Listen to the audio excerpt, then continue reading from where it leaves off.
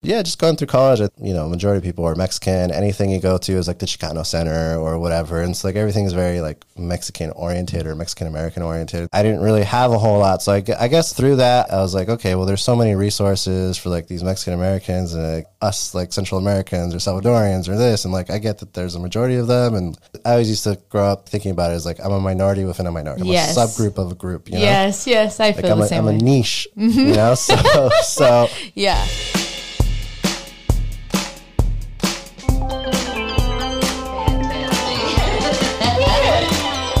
Yes, that's good. It's raining Zen.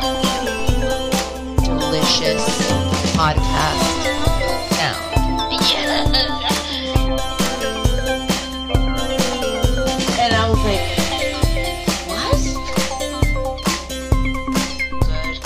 Good. my name is Raymundo Archila. I am a filmmaker in every sense of the word, so I do pretty much A to Z. My main source of income is doing commercials because money. Over time, I've been wanting to do more content for my people and what I like and what I represent, so it's more fun. So I'm Salvadorian, so I've been connecting more with people that are in the Salvi community. I work a lot with a few influencers that are comedians, and I made a short film based on the urban legend of La Siwanawa. It's been fun promoting it and seeing different people's reactions to it. I did read, and I know that you're from the Bay Area. Yeah, I was actually thinking about that on my way here. I was like, are we gonna ask me where I'm from? Because I'm so confused now.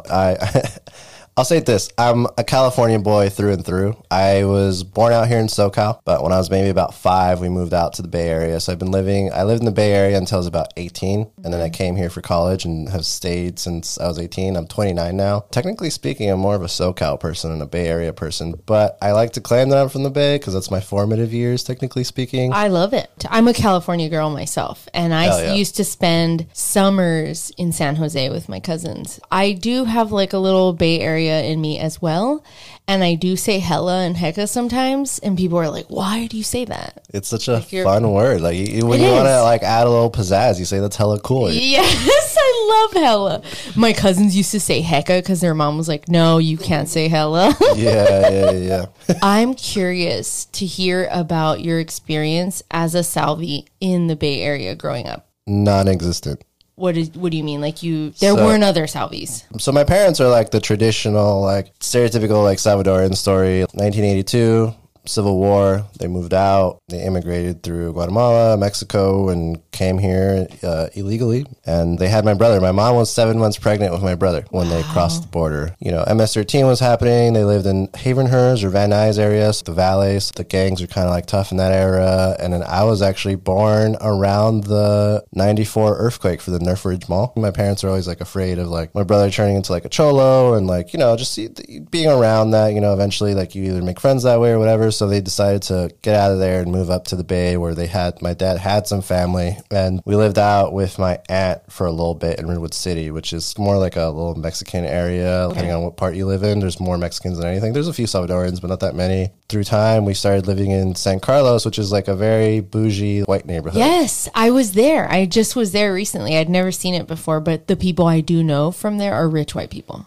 Yes. Okay. Yeah. So I live in apartments of San Carlos from like the age of maybe 6 to like 12. Oh. So I went to those schools. So basically, like, you can count the black kids on your hands. There's like 5 black kids. For Latinos, there's maybe 10, 12 Latinos. Otherwise, it was like majority Asian, white, and a few like Middle Eastern kids, whatever, and Indian kids. But that's kind of like the environment that I grew up in. And then when I got older, my parents had enough money to buy a house in San Mateo. And so I moved out to San Mateo, and that was a little bit different. There's like weird beef between San Mateo and Foster City. I don't know why. Anyways, if you're from Foster City, you're basically Asian. If you're from San Mateo, you're either white or Latino. So yeah, I went to Hillsdale High School, and that's kind of like where I started making more friends that were not white. I made more friends that were immigrants, oddly enough. So like Filipinos, a few Hispanics, a few Asians. Unless I had visits with my family, I didn't really know any Salvadorians. If I knew them, it was maybe 1 out of I don't know how many Latinos I met. So to me, it was very non-existent. And I think also just, the environment that I grew up in is just very,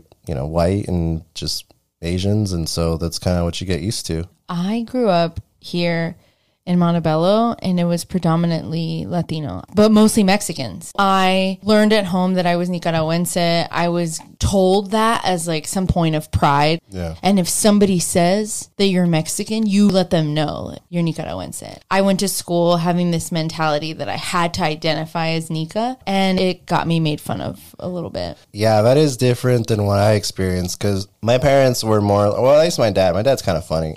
He was always like, you're a fucking citizen, so act like a citizen. Sos un gringo, blah, blah, blah. Not like that fully, but like he's kind of like, you're an American. He's like, he's a citizen. Kind of like gassing me up, being like, you can do anything, you know, because you're an American, so you can do anything. Like, this is the land of opportunity, yada, yada. So I kind of always grew up with the mentality that I was American. But the first time I found out that I was Salvadorian was because I was like in kindergarten or first grade. I was hanging out with my friend. We went out to the library. His mom took us. They were white. One day, the mom was just kind of like, so what are you? And I was like, American. Yeah. But, you know, like, are you like Mexican or this or that? I was like, I don't know. I'm American. And she just kept poking and prodding to the point where like, I didn't know how to answer it. Wow. I was just like, I'm just American. And then I went home that day and asked my mom, I was like, so what am I? What ethnicity? Am I like Mexican or whatever? She looked at me weird. She's like, no, you're Salvadoran. You're taking you to Salvador like every year since you were a kid. And I was like, oh, that's true. So that's where we're from. Yeah. I didn't know I was Salvadoran until that day. Not a lot of identifying as Salvi then, early on. Early on, no. I think it wasn't until I got to college where I'm a first gen going to college. Immigrant parents. I went to USC. I didn't necessarily have the best of grades or the worst of grades for university like that. Like I had a 3.4 GPA. That's pretty good. It's pretty good, yeah. But like compared to other people that I had met and talked to, all of them were like 3.8s or 4.0s because they took a bunch of APs or whatever. And I had like 1,600 SAT score out of 2,400 or 2,200, whatever it is. Yeah. They put me in this program called Summer Bridge, which I really appreciated. I thought it was like really great, where you go the summer in between your senior year of high school and your freshman year of college. So they get people that they consider, I guess, like at risk. They put you in a dorm and they give you like college classes where they teach you how to, one, write like essays at a college level, but it's like a class of how to learn at an academic level of that level and like how to help, you know, retain knowledge and how to do research a little bit more at that level. And it was cool. I think the cool thing about it is like you got to hang out with people that were of color. So there's like a lot of Latinos, there's a few Asians. And so like great. You could hang out and like, obviously they were like, once you get here, this is the only time you're going to see a room filled of, you know, people of color, yada, yada. Going to classes, it was majority white people, and then like started hanging out with more Latinos, I guess, because I clicked a little bit more with them. And just going through college, I think majority of people are Mexican. Anything you go to is like the Chicano Center or whatever, and it's like everything is very like Mexican oriented or Mexican American oriented. And so like I was like, okay, well, there's so many resources for like these Mexican Americans, and like, what about us like Central Americans or Salvadorians or this? And like I get that there's a majority of them, and yada yada. I always used to grow up thinking about it as like I'm a minority within a minority. I'm a subgroup of a group, you know? Yes, I feel the same way. I'm a niche, you know? So yeah. It built a lot of like weird hate, not towards Mexicans, just the system of how it's built and what we cater to. And so like growing through that, I was like, well, I want to showcase my culture, I guess. I want people to know more than just pupusas, MS-13, and a civil war. And that's where like a lot of it comes from. And there's an era, which a lot of Salvadorans can point to, and I guess Central Americans even, is 2016 when Trump was president. And that's when the majority of the bashing happened for like MS-13 and like transnational gangs and all that sort of stuff. And I think that was like the straw that broke the camel's back, because during that time, there's a lot of Salvadorian groups that started popping up. And I was starting to do research, and I found like Salvi Su Lunch, La Pupusa Urban Eatery, other groups that were promoting Salvadorian culture and just doing it in a way that I thought was really cool, that I had never seen before, and stuff that I had always wanted to see. And like I think in that point is when I started thinking about how I want to showcase my culture, and so I started making up with like concepts and ideas, and that's all they were at the time. They're just ideas and concepts until now. That's so cool. I feel like I went the other way, kind of just gave in to Mexican culture. A lot of the Nica pride was at home. I felt pride, like the food, I loved it. And like my grandparents were very like into their roots. My grandpa was a doctor here, so he assimilated very quickly. Like he spoke mostly in English. And even when I would speak to him in Spanish, he would respond to me in English, because he was like, no, I've been in this country. I speak English. He had a very heavy accent, but he wanted you to know he was part of... Soy gringo. Yeah. But never like that. I also think he identified as Mexican because he went to UNAM. And so he went to medical school in Mexico City, and I think he kind of got a lot of Mexican culture. And then coming here to California, well, Southern California especially, Mexicans are the majority. So now I feel I'm married to a Mexican. All of my friends really are mostly Mexican. I'm in it. I'm in the Mexican culture. I feel like I identify more as Mexican than I do as Nica because I don't have access to Nicaraguan culture. Like my dad is still very much Nicaragüense, but like he's married to a white woman. He lives in Fontana. Like there's no more of the culture left to share. He's fully Americanized, assimilated, all that. Well, I mean, you know, it's each their own. It's hard being an immigrant and coming here because it truly is a melting pot. I went to Mexico not too long ago. I was like at a bar, and I'm not like really like a big party go out person, but I was bored, and there was this group of people next to me that were like super drunk. I just wanted to chit chat or whatever. And so I started chit chatting with them, and they're so drunk that after like, I don't know, like 5 minutes, they were like, hold on. This is bothering me. Like all in Spanish, right? They're like, this is bothering me. It's obvious to tell that you're like American, your accent, blah, blah, blah, the way you speak Spanish. But like, where the fuck are you from? You kind of talk like a Mexican, but you kind of don't, you know, it's kind of weird. Like what's up with that? They're like, what are you? Oh, you know, like I'm from the United States, but my parents are from El Salvador. And they kind of did this light bulb. They're like, oh, okay, that makes a lot of sense, you know, but they're like, why do you talk like a Mexican? I was like, because I live in California. In Southern California. And they're like, the hell does that mean? I was like, there's a bunch of motherfuckers out there. What do you mean? What does that mean? There's so much Mexican culture out there. And they're like, oh yeah, that's true. Oh, okay, cool. And just like the conversation just continued like normal, but it's the name of the game. I guess like if you already live in New York, you're eventually going to talk like a Dominican or a Cuban or Puerto Rican or whatever, you know? For sure. I actually love going to places where I hear all the different Spanish because I have a lot of insecurity around my accent. My Spanish was excellent growing up. And then I started to speak it in front of people and they would be like, what accent is that? Where are you from? And I was like, oh, it almost felt like the spotlight was on me. And then I didn't want to use the Spanish anymore. And now my husband, Ralph, he's Mexican and he has no shame about his Spanish at all. He'll make up fucking words. He doesn't give a fuck. He'll talk to anybody in Spanish. Even if he doesn't know quite what he's going to ask or whatever, like he'll just make it up or explain what he's trying to say. And watching him be so badass in his Spanish, I'm like, dude, I should just do it. I should just use my Spanish more. And I'm trying to, but man, it's uncomfortable, I will say. Yeah, it's hard. I've definitely been in situations where I'm talking to someone in Spanish and they suddenly switch English on me, and it happened a lot to me in college. And I was like, well, obviously you have an accent, like obviously you prefer Spanish, and you know I need to practice my Spanish, so why not just speak to me in Spanish? Like what is your deal? But I don't, you know, it's hard. I think it's it's a case by case basis. You know, but what do you think it is? Do you think there's shame behind Spanish, or having it feel like you're not assimilating to the culture if you speak in another language? Because I'm trying to figure out what it is for me. You know, like I said, it's like we're a melting pot. We're a country where like if you spoke Chinese and you lived in a really heavy Chinese community, you don't have to speak a lick of English for the rest of your life. So it's a case by case basis. It depends on where you grow up and what you want to do, right? Because my mom, she speaks okay English. My dad speaks a little bit better English, and you know they're forced to speak English and they improve, you know. And I'm kind of like you, where I grew up only speaking Spanish until I was 5 when I went to kindergarten or whatever it was. Yeah, and I was forced to learn English, but I don't know what it is. It's really just a case by case basis and what that person wants in their life, you know. For sure. A lot of people make fun of me now, where they're like, I'm the Salvi senator, because like compared to when they first met me to like now, I'm Salvadorian, I'm Salvi, I'm whatever. I don't think I was very prideful about being Latino, especially I grew up and you know the condition, but now it's like that's who I am, and what's up, you know? Like, yes. Growing up for me, it's like I don't care to give people my name. I'd never say Raymundo, even if I say it Raymundo, Raymond. It's like the first thing that comes out of my mind, Raymond. You know, people that speak Spanish now, you know, people that are Latino and love the culture and everything, and they just call me Raymond. They're like, all right, whatever, dude. It doesn't matter. But that's why I usually tell people my name is Ray, because if I say Raymundo, it just gets reduced to Raymond. And certain people say Raymundo, but I say Erika now because that's what I feel my name is. I have 2 cousins and they called me Erika growing up. When I would start dating men and they would call me Erica, I'd tell them, can you not? That's not my name. My name's Erika. And so Ralph calls me Erika. And when I introduce myself to people, I want them to call me Erika. I always felt Erica was a very serious name. And it doesn't feel like my name. I try and spell it out phonetically whenever I can so that people will just say Erika. But it's hard. I've spelled out my name phonetically too, and I feel like I did the exact same thing that people do to me that people do to you, right? Where you said Erika, and I said, oh, Erica. It's like, I struggle with that. Like, even when I order food, I order a burrito. I don't order a burrito. I don't order a churro. I order a churro. Yeah. You know what I mean? Yeah, like, it's just... Yes. That's true. That's true. Yeah, I guess I'm selective in that way also. That's so funny. I didn't even think about that. But I always say cilantro. You always have to have cilantro on your tacos, you know? Yes.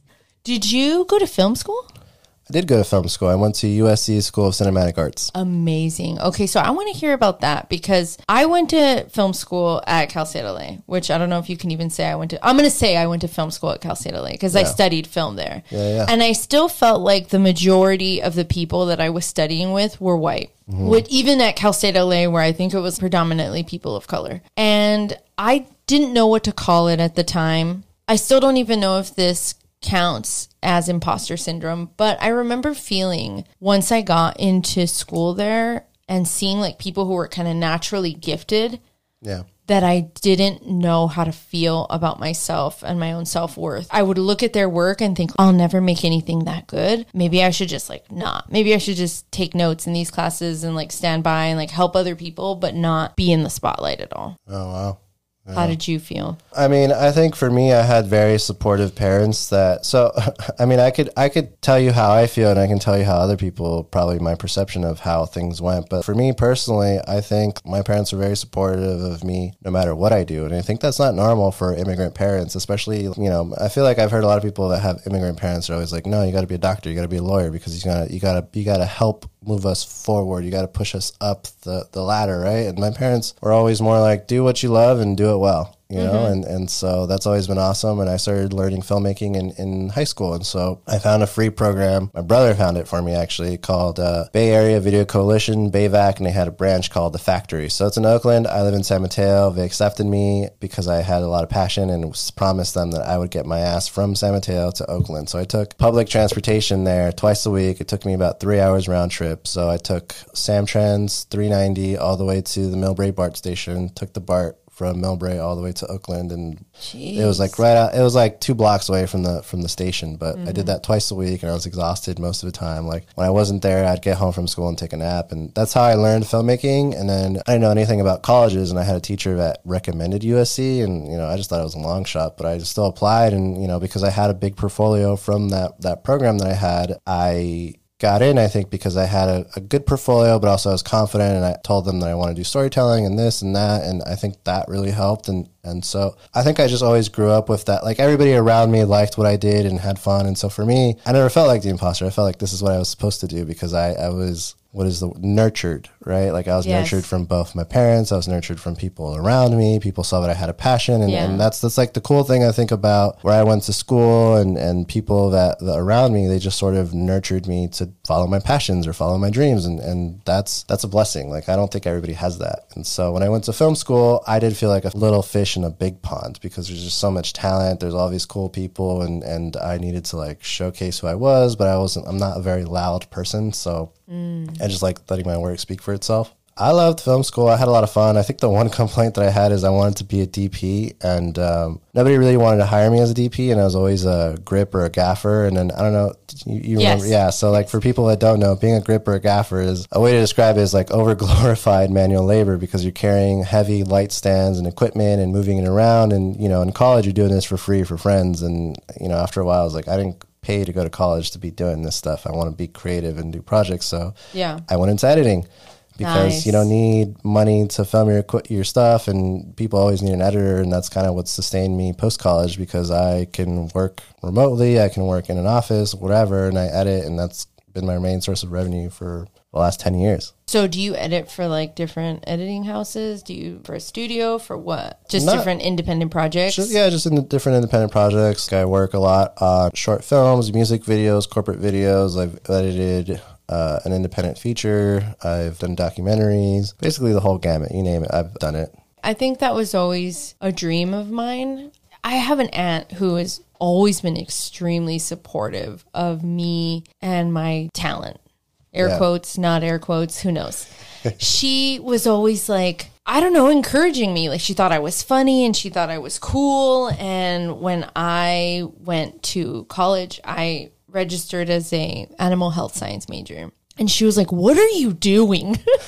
And I was like, I love animals. And she's like, no, dude, this is not what you should be doing. Get out of there. She said, if you go into film school, I will help you get a job when you are out of school, because she's in accounting in the industry. And I was like, okay. And so during college, I had so much fun with the filmmaking, mostly the writing. I just never allowed myself to become part of those little groups of students who would get together and just make movies on their own. Like, just never felt like participating. I don't know why. I don't know if I was scared, but she got me a job in accounting. I just was so scared, and I stayed in accounting. Like, I took this accounting path, and she's like, I never meant for you to stay in accounting. You need to get the fuck out of here.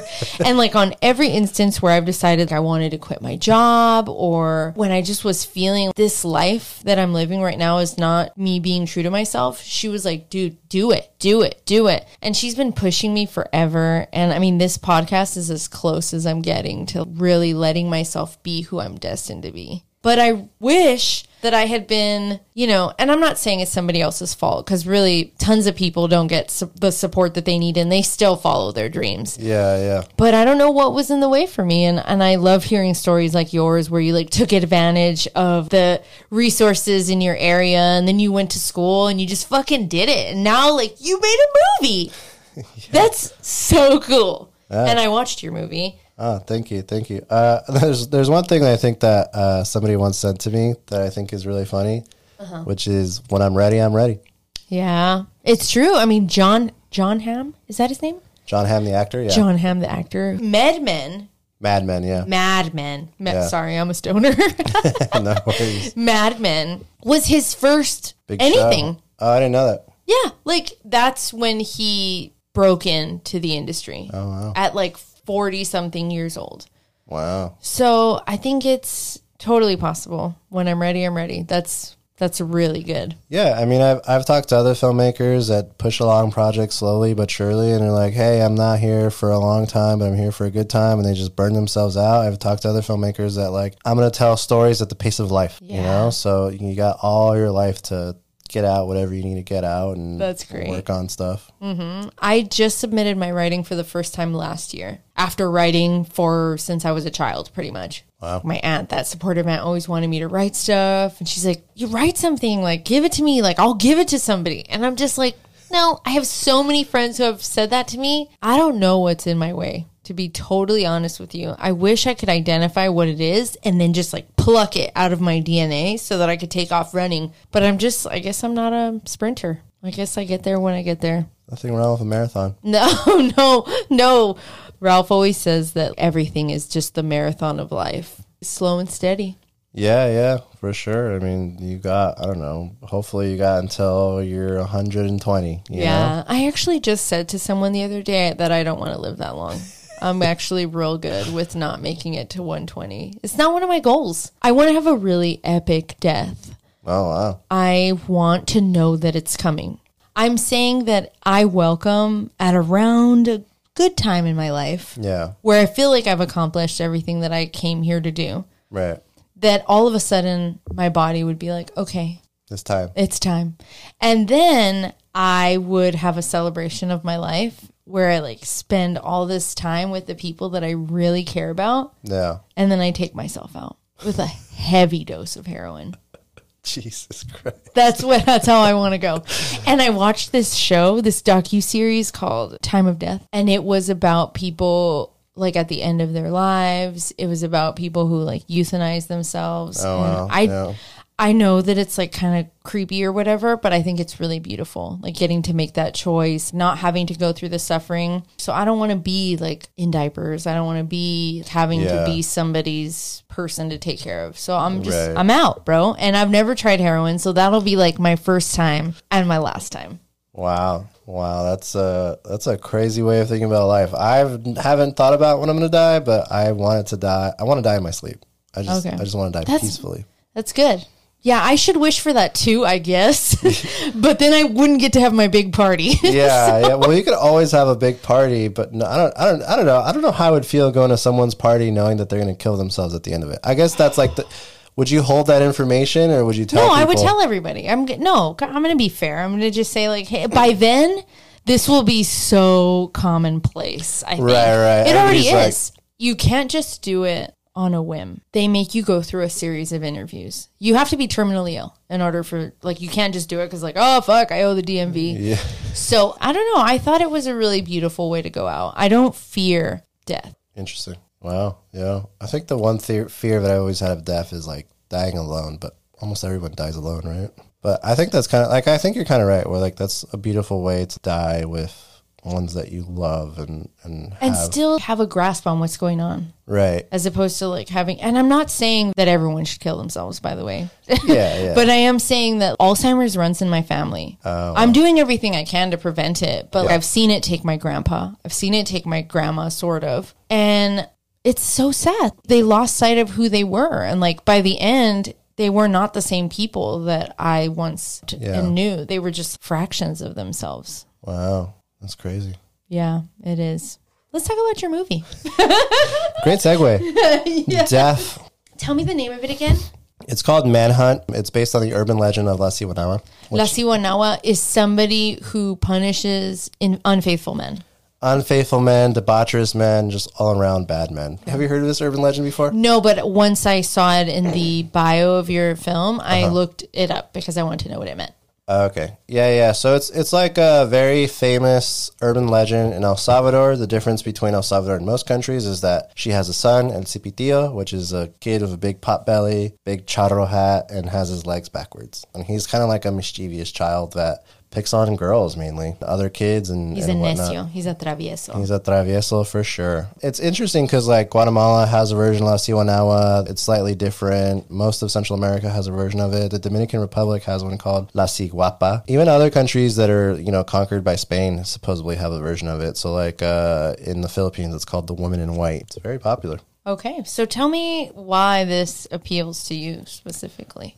I guess it comes from a love of, I love horror films. Like, horror films are my top thing. I love watching them. I'll watch them by myself. I'll watch them during the day. I'll watch them before going to sleep, whatever. I'll watch them 24/7, right? Yeah, they're great. I like them too. Yeah. So I love watching them. And then La Siwanawa was something that when I went to El Salvador, it was something that like was always there. Like when my mom took me to a restaurant or a hotel somewhere in El Salvador, there was a statue of her and like basically like a little river like a fountain, but it looked like a river. And then Cipitillo was like a few feet away from her. And I'd always ask like, what is that? Who is she? And everybody would be like, you don't know? It's La Siwanawa. But then they tell me the story. And then in El Salvador, my dad would always tell me a story of La Siwanawa when I was a kid growing up and how he knew somebody that had an encounter with her. And just if you're from El Salvador, it feels like everyone has a story of La Siwanawa. That's awesome.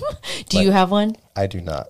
No. Do you know of one? Do you know a good one? Not an amazing one to tell. The ones that my dad would tell me would be like, this is one I always thought was interesting because he said this was like broad daylight, which I thought was interesting. Before the sun sets, he said that there used to be like a local thing where they set up a theater where they would charge like 10 cents or whatever for kids to watch. And he said the local playboy, whatever, was talking to his hot chick and suddenly they disappeared. And then while the movie was playing, this guy came running crazy with like his face full of scratches, talking all crazy and everything. And everybody's circling him. He's like, oh my God, La Siwanawa me agarró. And so like, and like the thing that always stuck out to me that my dad would always say is she would always say, mira mis bonitas. Don't you think they're pretty or something like that? Mm-hmm. And that's like how she would attack you. Yes. So that's kind of why that's in my short. When she says mira mis bonitas, it's just a call back to my dad's stories he used to tell me. There's a lot of crazy, weird stories. The urban legend, I think, is very simple. It's just kind of men who are going from town to town, sleeping with women in transients. If they're on their horseback and they're riding by a river, they'll see a beautiful woman by the river washing clothes. Usually she's naked or she's wearing something that's very sheer and see-through, that's white, and she has long, black, beautiful hair and a very curvy body. So why were you drawn to this theme? Do you have any gross men in your fam? What's up?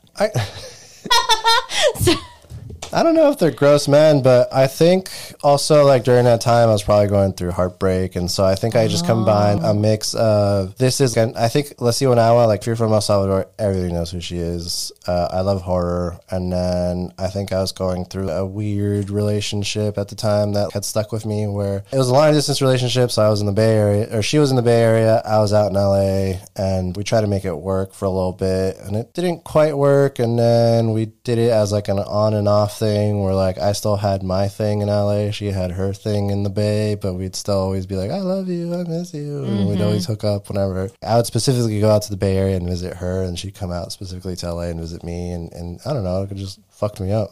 Yeah. Like it fucked me up big, like to the point where like in my current relationship in the beginnings, there's probably a lot of red flags for my girl, but she, I guess, stuck through it, you know? So it wasn't about necessarily being unfaithful for you? I don't know. I never really delved that deep into it. I know other people have asked me, but I definitely feel some of the things that they say, or some of the things that like happen in there is something that either happened to me or like that I know from other people. And I took inspiration from other people that I knew that were, I think in Latino culture too, especially like I don't know if they're married, and that's never really said, but like if you're married, you sort of try to make a relationship work, especially if you have kids. You gotta die on this marriage. Like this marriage has to work, even if your husband's unfaithful, if your wife's unfaithful, you gotta stick through it, and you gotta make it work somehow, and otherwise you're the shame of the town, I guess, you know? Yeah. Even if everybody knows that your husband or your wife is cheating on you. For sure. Yeah, and so I just think it's an interesting topic. A lot of my family also comes from broken homes, or there's a lot of broken homes in like the newer generations, where like my aunts, they had kids outside of wedlock, or they have 2 or 3 sons with 2 or 3 different dads, you know? And I think it's just like an interesting thing that is in our culture. And so there's like, I think it's more of not just me, but it's like my like interpretation of what I've seen throughout my family, and I guess the culture of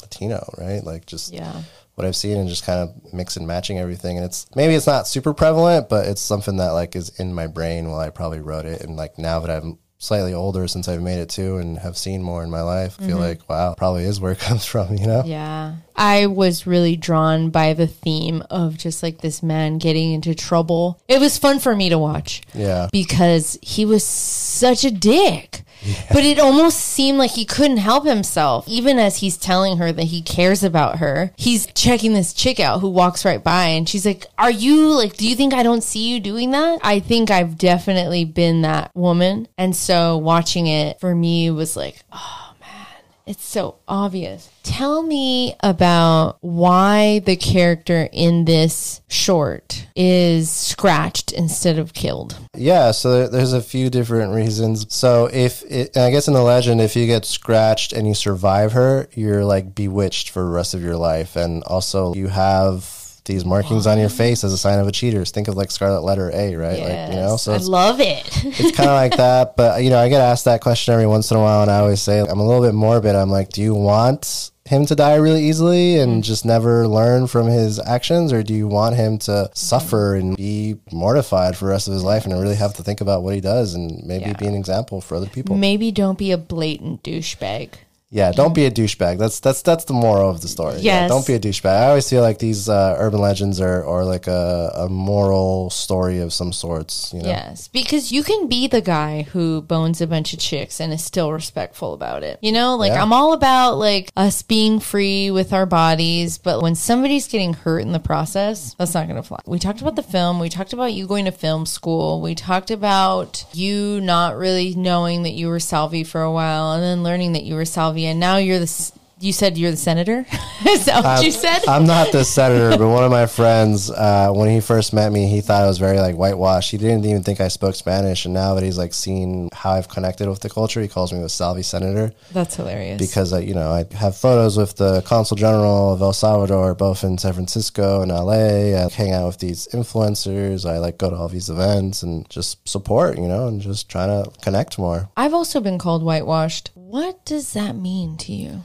what does it mean to be whitewashed? I think personally, it just means you're not very front facing of what ethnicity or what culturally you are. And it's just kind of ambiguous. So there's, you're white. So it there's nothing front facing about you that makes me say, oh, he's obviously Latino. And I mean, obviously this is a podcast and you can't see me, but I think I'm very racially ambiguous. Like I've gotten Persian, I've gotten Indian, Same. Any sort of Middle Eastern. Same. So it's I don't know. I think that's what that really means. Interesting. I always had people say that to me about the way that I speak English. Like that because I speak English without an accent. That like, why do I speak English without an accent? Yeah, it was always just about how I speak. And I always felt really offended. Does that mean that only white people can sound like they don't have an accent? What does that mean? I don't know. But I think I like your explanation more. It makes it sound less intense. I think that's what that is, though, because if you think about it, having an accent places you, if like, for example, if you're black and you're whitewashed, right? Like, is it because you don't speak in the AAVE, whatever it's called, or Ebonics, whatever the term is? I don't know what it is anymore. But or like if you're Hispanic, if you don't have a slight accent, like you grew up in the hood, is that what that means? You just sound like you're rich, like Yeah. It's always interesting to me as like an American how we put these issues on ourselves and our identity, because if you think about it, if you come from a different country, like going to El Salvador, like there's obviously everybody has a Salvadorian accent, some have a different accent than others, and it's because you're from El Campo, right? Which means you're slightly poorer or you live in poverty or whatever it is. And then if you're from the city, you speak a little bit differently. Maybe you speak more like a fresa, but a fresa is such a general term that it doesn't, it just means you're bougie, right? Yeah. Yeah. Or you have like a very neutral accent, but everybody still uses the slang. So yes, I don't know what that means. Yes. I've lost a lot of my Nika slang because I don't hear it anymore. Oh, man. I actually was up north and I visited with my aunt who recently found her like long lost mom. Great story. But she is Nicaragüense. Everybody in my family is Nicaragüense. It was like they were trying to keep the bloodlines pure and they all just mated with other Nicaragüenses.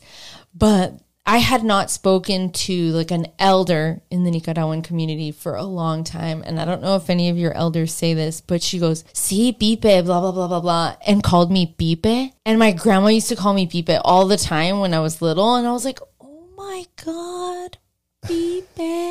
And I had this moment where I was like, wow, there's these words that I've just lost through the years because I never got to use them. But when I hear them, it's almost like this little part of me lights up. Yeah, I know what that means. Right. Do you guys use pipe? We do not. We use bicho, cipote, cipota. That's it. Yeah. I mean, it's interesting. Every country has it. I know different parts of Mexico too. Like they use morro or like. Yes.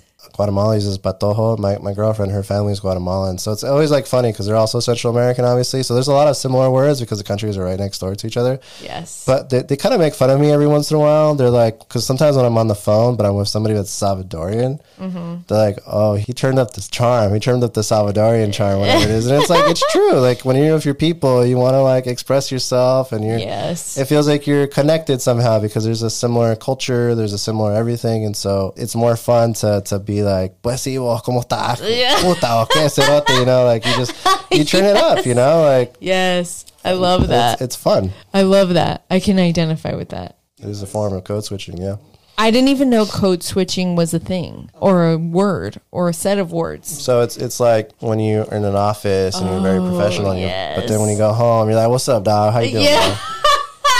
Yes, I definitely do this. I speak a different Spanish to Ralph's family than I do when I'm on the phone with my dad. It's just exponentially better. It's exponentially more me, but I only get to be that person like in a very small window of my life because I only interact with my dad so much. Yeah. No, I get that. Like, I think when I was in college, that was when my Spanish was the worst because I'm far from home. I obviously hang out with like a lot of white people, a few Latinos, but you don't really speak Spanish. And especially like amongst people your own age. I personally, like I've noticed, I don't speak Spanish to anybody unless they're, I guess for lack of a better word, an immigrant. Like you can tell they're not from this country, and that's the people that I speak Spanish with the most. And I don't know if that's a good thing or a bad thing, but that's how it works out. And then when I'm obviously in El Salvador or whatever, I speak Spanish. And so I didn't talk to my parents a lot in college, so my Spanish declined a lot. Like it was horrible.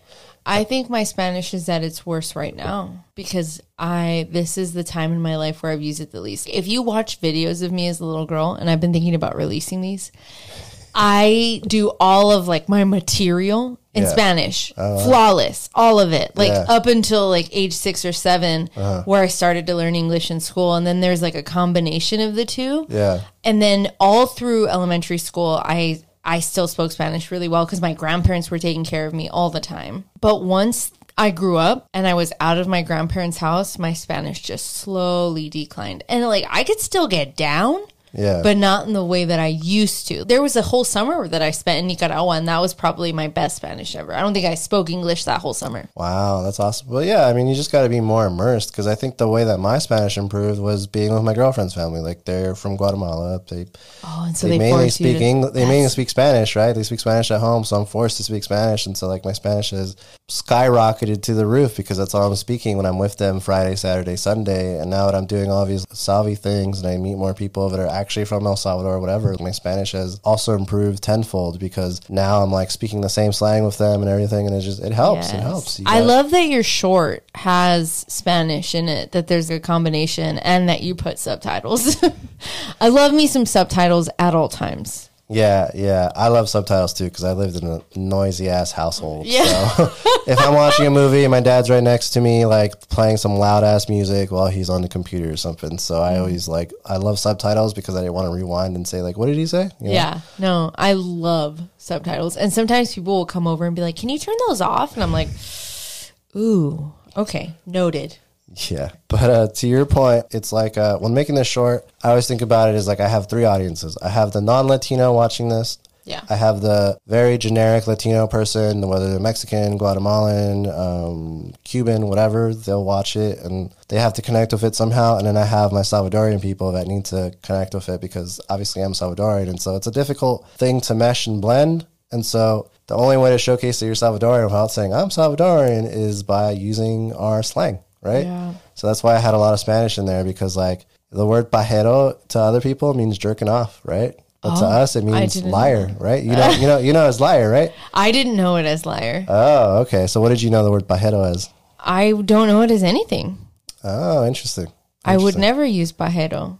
Interesting. Like if that's bajas, it's like you're jerking off, but baja for us is like you're lying. Oh, well, that's pajero. Well, it's funny because Mexicans say chinga, like chinga tu madre or whatever. Yeah. And we say chingo, like chinga, una falda chinga is like it's very short. And so one time I think my friend Eileen was at my house and then my grandma said to me like, ese vestido está chingo. And then Eileen was like, what did your grandma just say? And I was like, oh no, it just means it's short. There's a lot of that. Do you guys say pajilla? No. We say pajilla, yeah. But Mexicans say popote. Mm-hmm. Yeah, pajilla is a very Central American word. Or like, for example, like why a lot of Mexicans, if I'm talking to them and they don't know what I am, they kind of like pinpoint that I'm not Mexican, but they kind of feel weird about it because I still use the word sos y vos. Yes. Mm-hmm. Which a lot of countries use. Yes. And that's a dead giveaway. But like there's other words there too, like cerote. Mm-hmm. You know? Big piece of shit, big turd. You know? Yes. I think for a lot of people that aren't Salvadorian, it's like a very weird, harsh word. But for us, it can be used as different things, right? It can be used as terms of endearment or it can be used as a fuck you. Oh, I didn't know that it was also a term of endearment. It can be. But it like I've heard other people Cerotito. Say, yeah, un cerotito. Yeah, you got to be careful of how you use it because, you know, obviously some people have kind of equated it to the N word of, you can't say it to us, but we can say it to you. Or if you're Salvadorian, you can probably say it. But if you're not, it's like a big offense to us, you know? Interesting. Yeah. So I can't leave this room and use it in a Salvadorian community. I mean, you're Central American, so maybe you'll get a pass. I don't know. Okay. Maybe if I use it in the proper context. In the proper context. I would need to practice. Yeah. You need to practice your set out there. Yes. I will do that. Yeah. But it's fun. Like, there's other words, I think, that, like, hijo de la gran puta. Mm-hmm. You know, that's like another like very Central American sort of thing. Say that a lot. Yeah. I say that a lot. Which I think is so funny because if you think of language, right? Hijo de la gran or a la gran puta, which is like so weird because Allah is like God. Yes. In Muslim culture. Yes. Yes. So I love it. I love that you get to explore all of this stuff in your writing too. I really want to explore doing something in Spanish. And what I want to do as my season finale on this season of the podcast is interview my dad in Spanish. Oh, wow. That'd be cool. I'm really Will he agree to it? Yeah, he already did. He's nice. such a ham. He doesn't give a shit. He'll come in here and talk to me about anything. But Nice. I am excited because I get to showcase the other version of myself that not a lot of people get to see. Yeah. And the older I get, the more I want that part of me to be more present.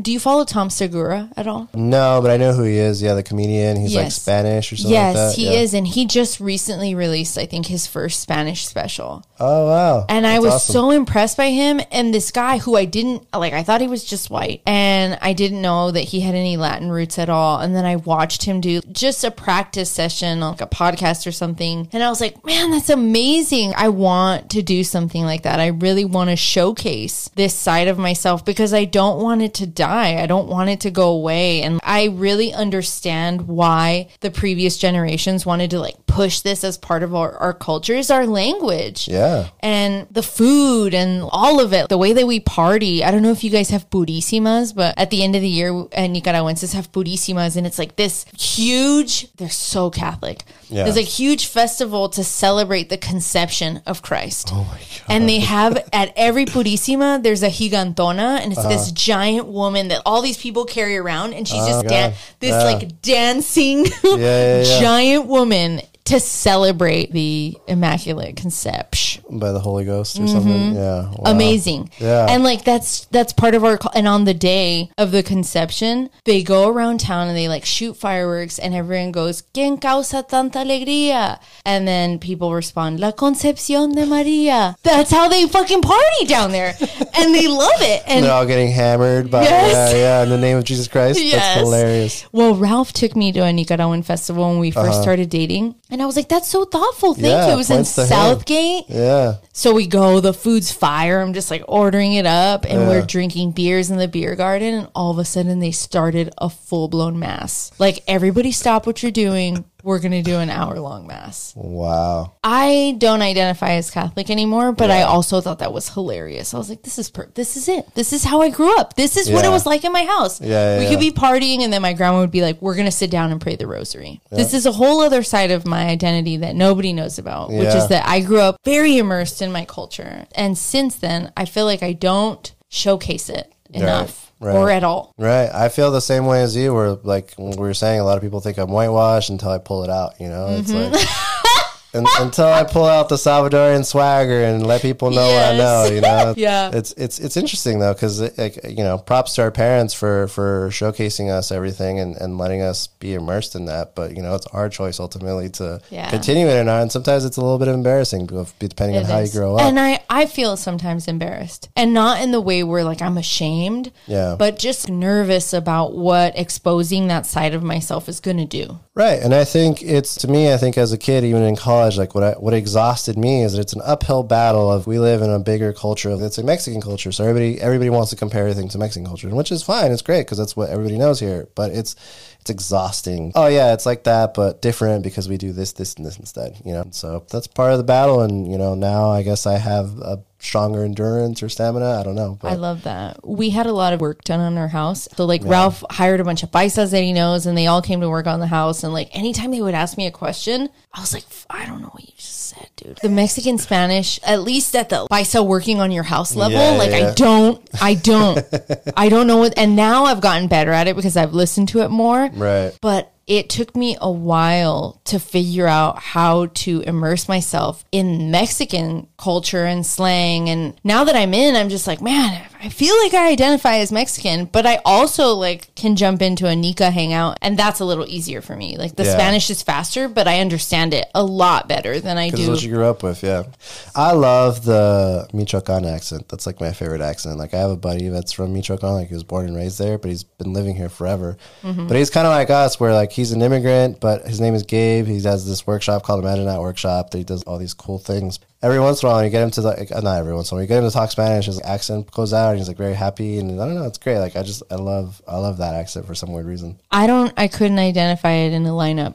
I'd have to hear it. I need to hear the accent. You ever watch India Maria? Oh man, man, it's been a long time. I guess that would be like the stereotypical Michoacan accent. I'll look it up. If I'm not mistaken. I really love accents. Let's hear what you've got going on, because we want to support Salvi culture, Salvi art. So tell us, how do we watch your film? How do we find you? How do we support you? How do we engage in what you're doing? Awesome. Yeah. So again, my name is Raymundo Archila. Archila is with one L. That's how you can find me on Instagram. Right now, I'm currently promoting my short film, Manhunt. That's the proper English name, because I don't know how to name things. I suck at titling things. But in Spanish, it's La Sionao.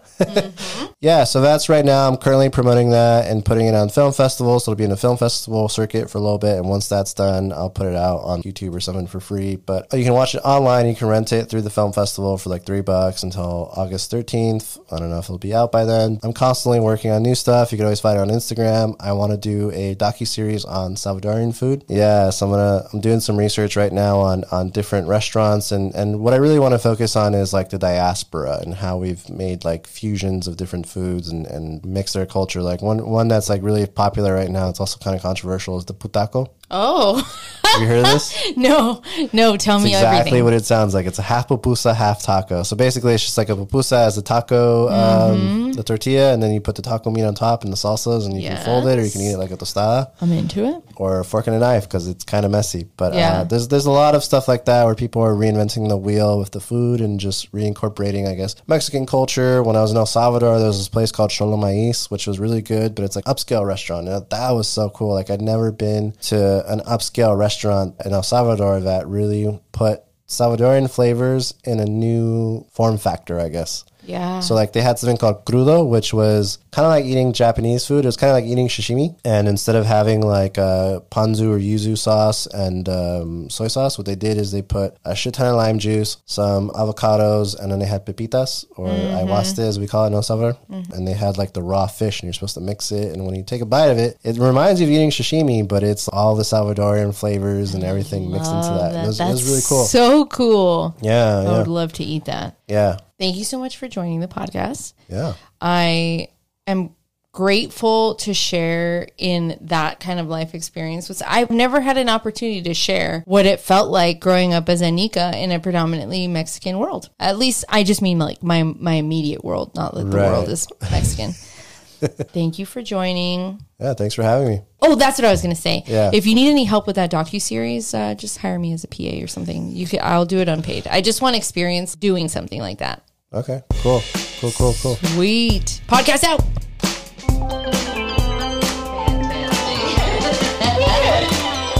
Yes, that's good. It's raining Zen. Delicious podcast.